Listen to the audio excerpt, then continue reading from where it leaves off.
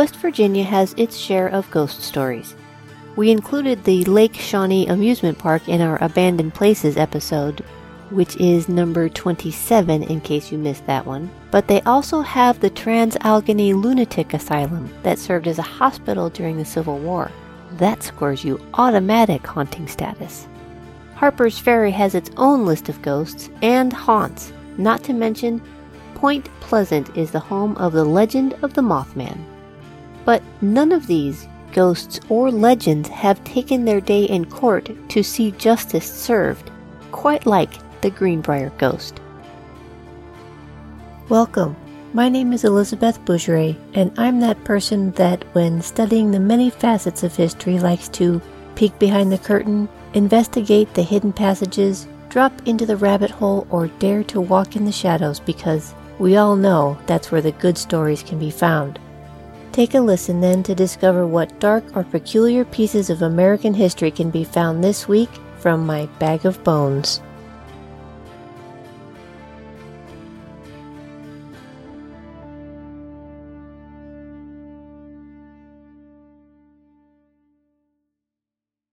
Erasmus Stribling Shue, a blacksmith by trade, arrived in Greenbrier in October 1896. He was more commonly known by his nickname, Trout. He said he came from the Droop Mountain section of neighboring Pocahontas County. He would chat with the locals, claiming he hoped to start his life anew. He was hired on as a blacksmith in the local shop owned by James Crookshanks, and moved into William M. Livesey's former home as he had recently passed. He seemed friendly to most, but rumors have a way of spreading, especially with a newcomer to a small town. The men passed stories of hearing that he had served time for stealing a horse, which was true. The ladies would gossip about his previous marriages. According to reporter Shirley Donnelly, she writes, quote, "The first Mrs. Shue was killed in a fall from a haystack. As for the second, she came to her untimely death when a stone fell from the chimney that was being repaired by her husband. Shue was up on the chimney and dragged the rocks up there to where he was working by use of a basket with a rope tied to it. Unfortunately, one of the rocks fell and hit Mrs. Shue on the head and killed her." End quote. The first account of Mrs. Shue was false. She actually divorced Shue for abuse and abandonment. They had one child together, and she filed for divorce while he was in jail. The second account is true. They were only married for 8 months. Zona Hester, 22, lived with her mother, Mary Hester, about 14 miles away from Shue's home in Crawley. No stranger to the rumor mill, Miss Zona Hester reportedly gave birth to a child in 1895, out of wedlock. They could only imagine who the father might have been, as none came forward to offer her a saving grace with a home and a marriage. In my research, I could find no trail of a child that was born, or if it really was just a rumor. Reporter Ms. Donnelly would write, quote, "Shue soon shook off his sorrow and made the rounds of the community entertainments where he integrated himself with almost everyone. Apparently a man of sorrows and acquainted with grief, Miss Zona Hester, an attractive country girl, warmed up to Shue because she felt sorry for him. Barely knowing one another, Zona agreed to marry Shue in 1896.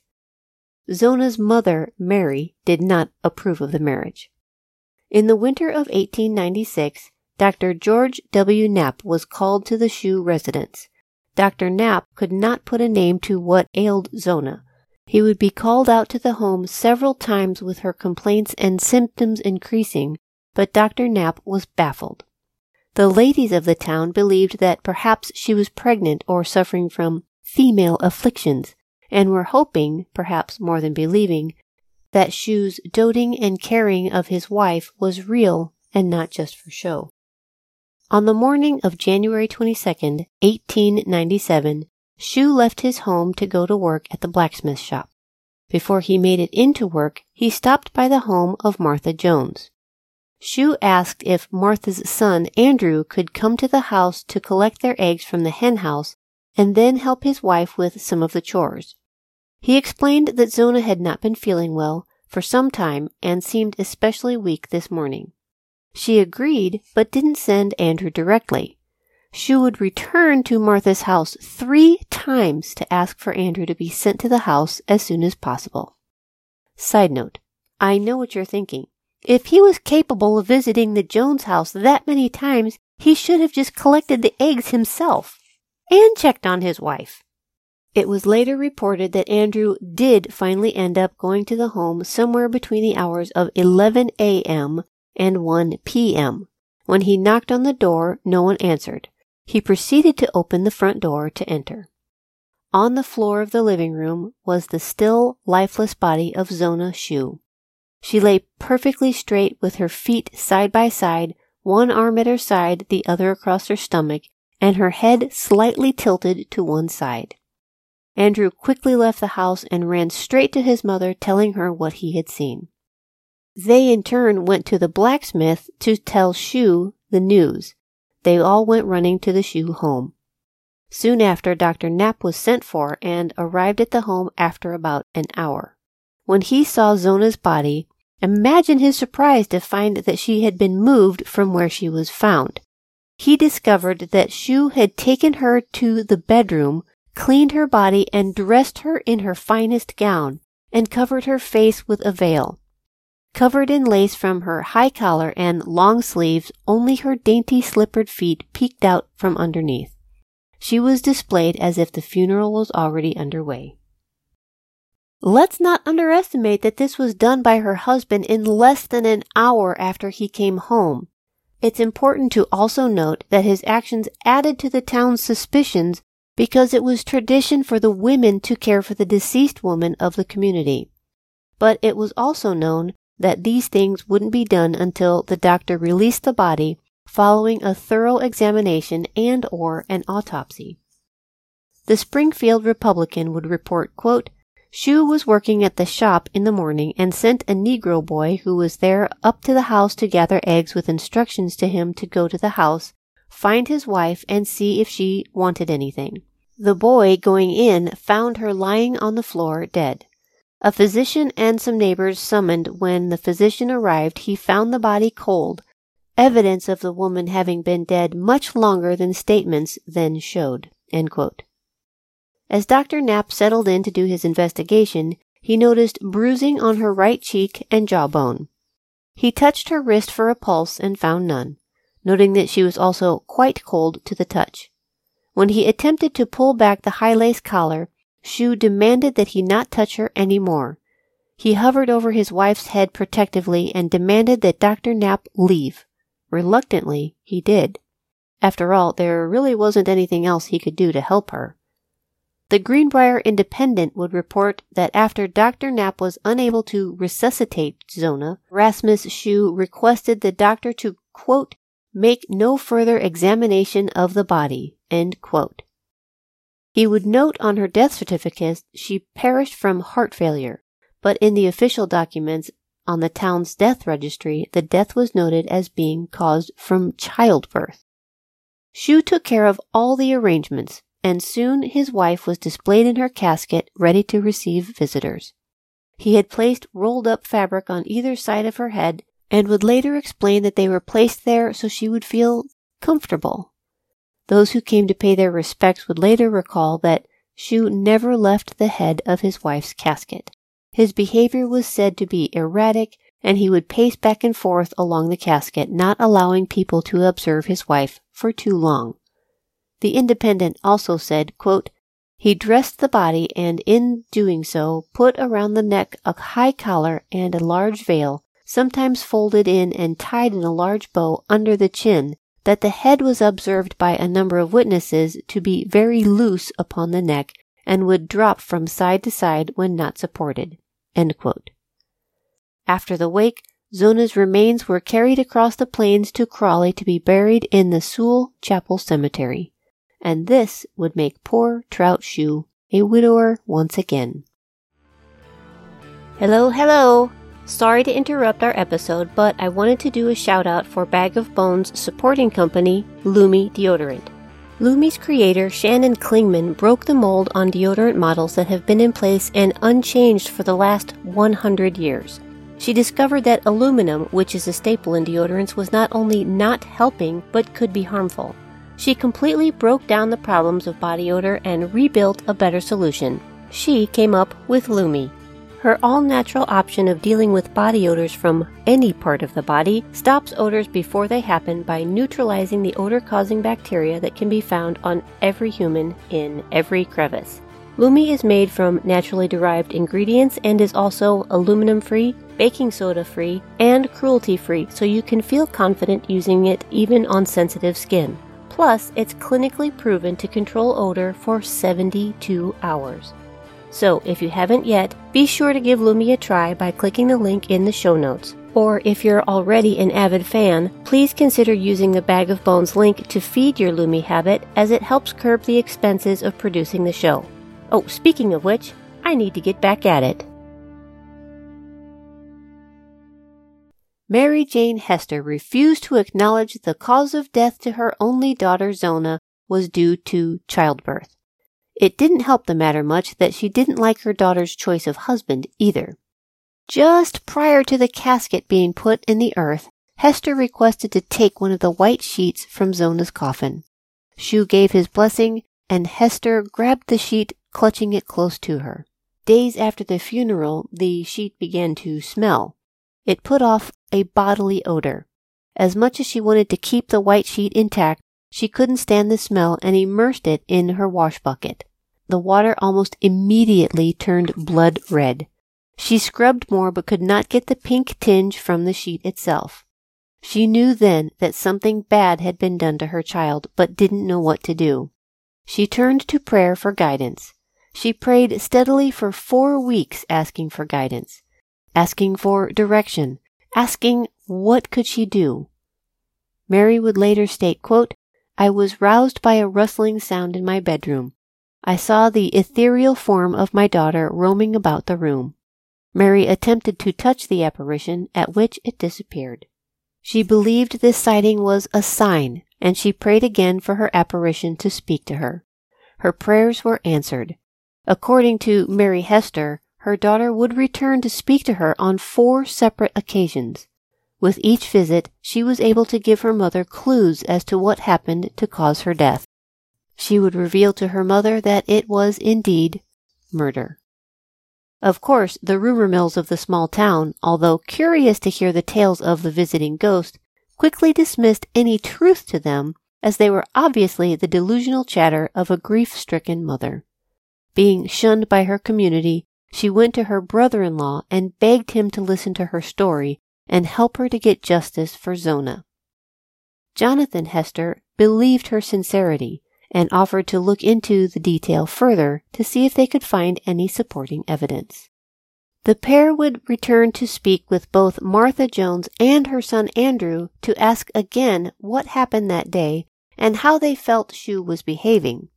With this new insight, Jonathan and Mary decided to take their information to the county seat of Lewisburg and told their story to the prosecuting attorney, John Preston. At first skeptical, Mary's story never wavered, and while it seemed a bit fantastical, ghosts aside, he believed that there might be a case. Preston began his investigation in Meadow Bluff, reaching out to physician William Knapp. As if a weight had been lifted from his guilty heart, Knapp confessed to the prosecuting attorney that he had been prevented from performing a thorough post-mortem examination by the husband. Head hanging low, he told them he believed wholeheartedly that his official diagnosis could be incorrect. Both of them, actually.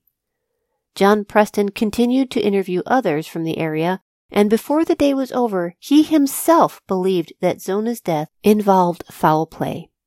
He ordered the body of Zona Hester Shue to be exhumed and a full, thorough autopsy be done. When the news got back around to Trout Shue, he was not pleased. It's rumored that he stated, either accidentally or on purpose, something along the lines of, if the body was dug up, he knew he would be arrested, but believed he would never be convicted. he was made to be present at the autopsy, not in the room, but in custody, just in case.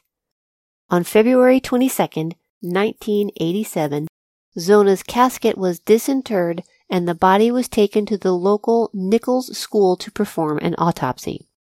Since Knapp's reputation was a tiny bit marred for this second and more complete autopsy, Knapp was also accompanied by Dr. Rupert, Dr. McClung, and a 5-man jury began their examination.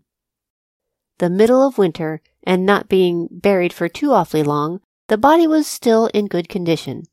Almost immediately they discovered that Zona's neck had been broken. Thanks to the freezing temperatures, her body was still very much intact. They were able to see instantly the bruises about her neck and face. The Pocahontas Times would later report, quote, "On the throat were the marks of fingers indicating that she had been choken, that the neck was dislocated between the first and second vertebrae. The ligaments were torn and ruptured. The windpipe had been crushed at the point of the front of the neck." End quote. It became quite clear that Zona's death had not happened from a heart attack or childbirth. Zona had been murdered. With this new evidence and Trout Shue protesting the whole time, Zona's body was gently returned to its coffin and replaced back into the earth. Trout Shue was placed under arrest for first-degree murder. Hello, listeners. We're Katie, Amber, Kylie, and Matt. And we are the hosts of Save Me an Aisle Seat, a show that talks about musicals in an understandable and relatable way. If you like musicals or theater in general, or if you're interested in them but don't know where to start, we'd love to help introduce you. Come find us wherever you listen to your podcasts. Or on our website at www.ragtagnetwork.com. And we'll be sure to save you an aisle seat. The prosecution knew without a shadow of a doubt that Erasmus Shue was guilty, and Shue believed without a shadow of a doubt that they would never be able to prove it. John Preston and attorney Henry Gilmer had to find solid evidence to be able to get a conviction for Shue. Even though his bragging defamed his character for being an arrogant idiot, it did not prove his guilt in the court of law. No witness to the crime, no murder weapon, no agitated crime scene. And the prime suspect had an alibi for when the body was discovered. The only evidence the prosecuting team had at their fingertips, literally, was purely circumstantial. While awaiting the trial, Shue would happily entertain reporters, regaling them with stories not so much that he was innocent, but that he would not be found guilty. Shue would be defended by Dr. William Parks Rucker and the first black lawyer, James D. Gardner, to practice law in circuit court in West Virginia. On June 22, 1897, the Greenbrier courts convened. The state of West Virginia versus Erasmus Stribling Shue. While John Preston believed that Mary believed the apparition told her of the demise of her daughter, John was in no hurry to bring that information to the court proceedings. He explained to his client that even though it was through this information that led to the exhumation of Zona, ghost or not, it was still from a secondary source, making it circumstantial at best. Maybe it would be best not to bring it up at all. Talking to ghosts, whether you are related or not, does not bode well to the mental stability assumption of witnesses. The prosecution began with witnesses Martha Jones, her son Andrew, and Dr. Knapp. The sheet that Mary Hester kept from her daughter's coffin, still stained pink, was entered as evidence. Mary Jane Hester was also questioned and released. The defense team stepped up to the plate. I'm sure you can guess who they called to the witness stand first. Mary Hester. Dr. Rucker had intended to humiliate Mary, lead the jury to believe that she was in no mental capacity to testify, and possibly put an innocent man in jail. Talking to ghosts? Really? And shame on the entire prosecution team for wasting the good people of Greenbrier's time with campfire ghost stories. He asks, quote, I have heard that you had some dream or vision which led to this post-mortem examination." End quote. If Dr. Rucker played his cards right, he was hoping to cast enough doubt that the whole case might get thrown out. They couldn't possibly get a conviction with a ghost as their main witness. However, knowing that John Preston encouraged her not to speak of the late-night visits from her dead daughter, she also couldn't lie on the witness stand, right? Mary's story never wavered. Despite how many different ways the defense attorneys posed their questions, she gave an impassioned account of pleading with the ghost to tell her what happened so she could bring justice to her only child. Mary would entertain the court with very specific play-by-plays of her conversations with her daughter. She would tell the court, quote, "She told me he was mad he didn't have no meat cooked for supper. But she said that she had plenty. Said that she had butter and apple butter, apples, and named over 2 or 3 kinds of jellies. And she says, 'Don't you think that he was mad and just took down all my nice things and packed them away and just ruined them?' She came 4 times. The next time she told me that her neck was squeezed off just at the first joint, is what she just told me." End quote. He countered with, "Was this not a dream pressed on your distressed state of mind?" She said, "No, sir, it was no dream, for I was wide awake as I ever was." End quote. And yes, if you were curious, most of this research is coming from actual court reports, and each word was documented. Mary would continue explaining how she prayed to have the story told to her, but didn't know it would be through her own daughter. Then she told the jury about her final visit. Zona was wearing the dress she was murdered in, and she, quote, "When she went to leave me, she turned her head completely around and looked at me like she wanted me to know all about it. The last night she was there, she told me she did everything she could do. I'm satisfied that she did do all that too." End quote. The defense lawyer again accused her of being in a dreamlike state because of her emotional distress, but she wouldn't budge. "I don't dream when I'm awake. I was the nearest one to her. The Lord sent her to me to tell it," she would say. Dr. Rucker would press, quote, "Now, I would like, if I could, to get you to say these were 4 dreams and not 4 visions or appearances of your daughter in flesh and blood." End quote. She stomped her foot with emphasis, saying, quote, "I am not going to say that, for I am not going to lie." End quote. The court records indicated that Dr. Rucker kept trying to press that what she saw were in fact dreams, and when she wouldn't bend, asked then if they had any other conversations or did they just focus on her death. She would respond, quote, "I just wanted the particulars about her death and I got them." End quote.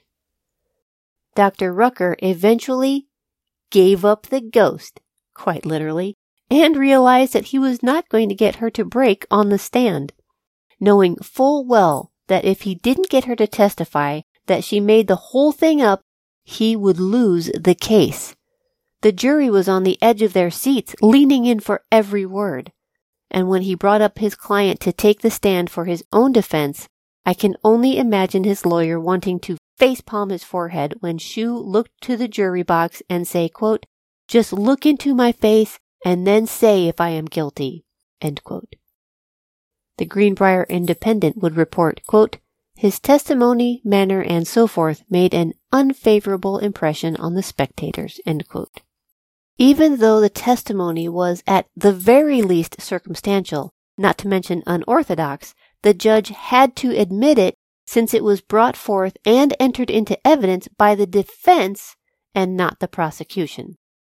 The newspaper would report, quote, "The jury, after being out 1 hour and 10 minutes, returned into court with a verdict of murder in the first degree, as in the indictment, but recommended that the accused be punished by imprisonment, which means under the law that he be confined in a penitentiary for the term of his natural life.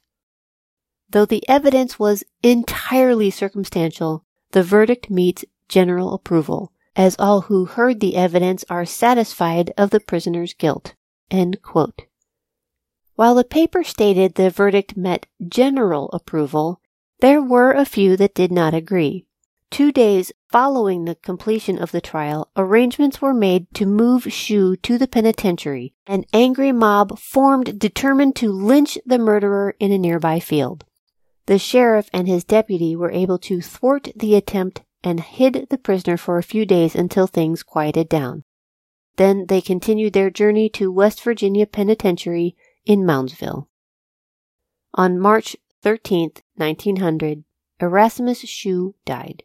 No one from his family came to claim his body, so he was buried in an unmarked grave in a potter's field on the prison's property.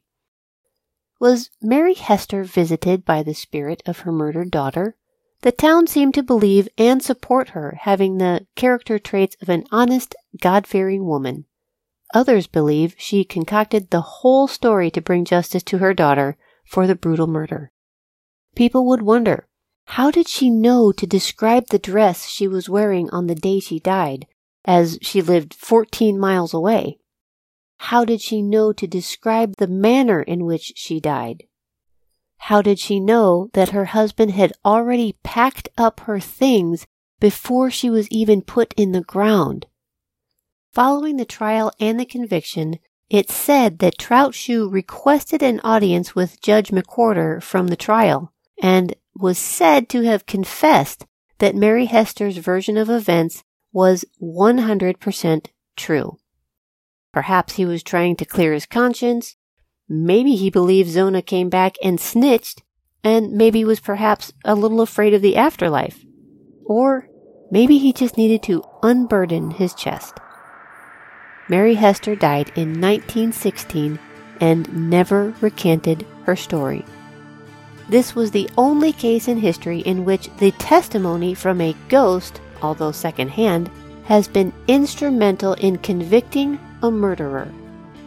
The house that Zona Shue was murdered in still stands today and is owned by residents who know all the details of its past.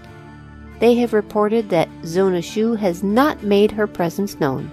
Perhaps she feels her death has been vindicated and she is free to move on to another, more peaceful realm. And that's it for today's episode. I'd love to hear your feedback. Was Zona unable to find rest until justice was served? Or was Mary clever and strategic in getting her daughter's voice heard? You can reach out to me on Facebook or Instagram at Bag of Bones Podcast, or you can even send me an email through the website at elizabethbougeray.com. And if you haven't, please consider leaving a 5-star rating and review. It helps get the podcast out in front of new listeners. Thank you in advance. Guys, next week is our 100th episode. You may not know this because I am so laid back and chill about all these things, but I am pretty excited. I have decided that Season 3 is going to be a springboard for massive Bag of Bones podcast growth. That's right, I said it, putting it out into the universe. I hope you'll join me next week because I am dying to share with you the vision I have for the podcast's future. I believe that we had to have 2 seasons under our belt before we could even start to dream beyond putting out a weekly episode. But now, I think we're ready. I've learned so much over these last 99 episodes, not just about the episode topics, which I don't think I will ever get tired of exploring, but also the art, science, and business of podcasting. I started this whole adventure as just a writer with a penchant for dark and creepy history, but now I feel like I'm earning my podcast degree of sorts. And then there's you. All of you. What an amazing group of dark and creepy history fans this podcast has assembled. Oh, I have so much to share. I'm Elizabeth Bougeray. Until next week then.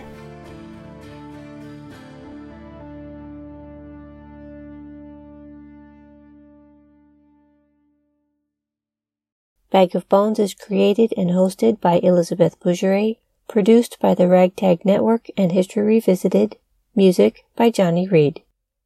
To learn more about the show, visit elizabethbougeret.com. For more podcasts from the Ragtag Network, visit their website at www.ragtagnetwork.com. Copyrights by Elizabeth Bougeret and DCT Enterprises.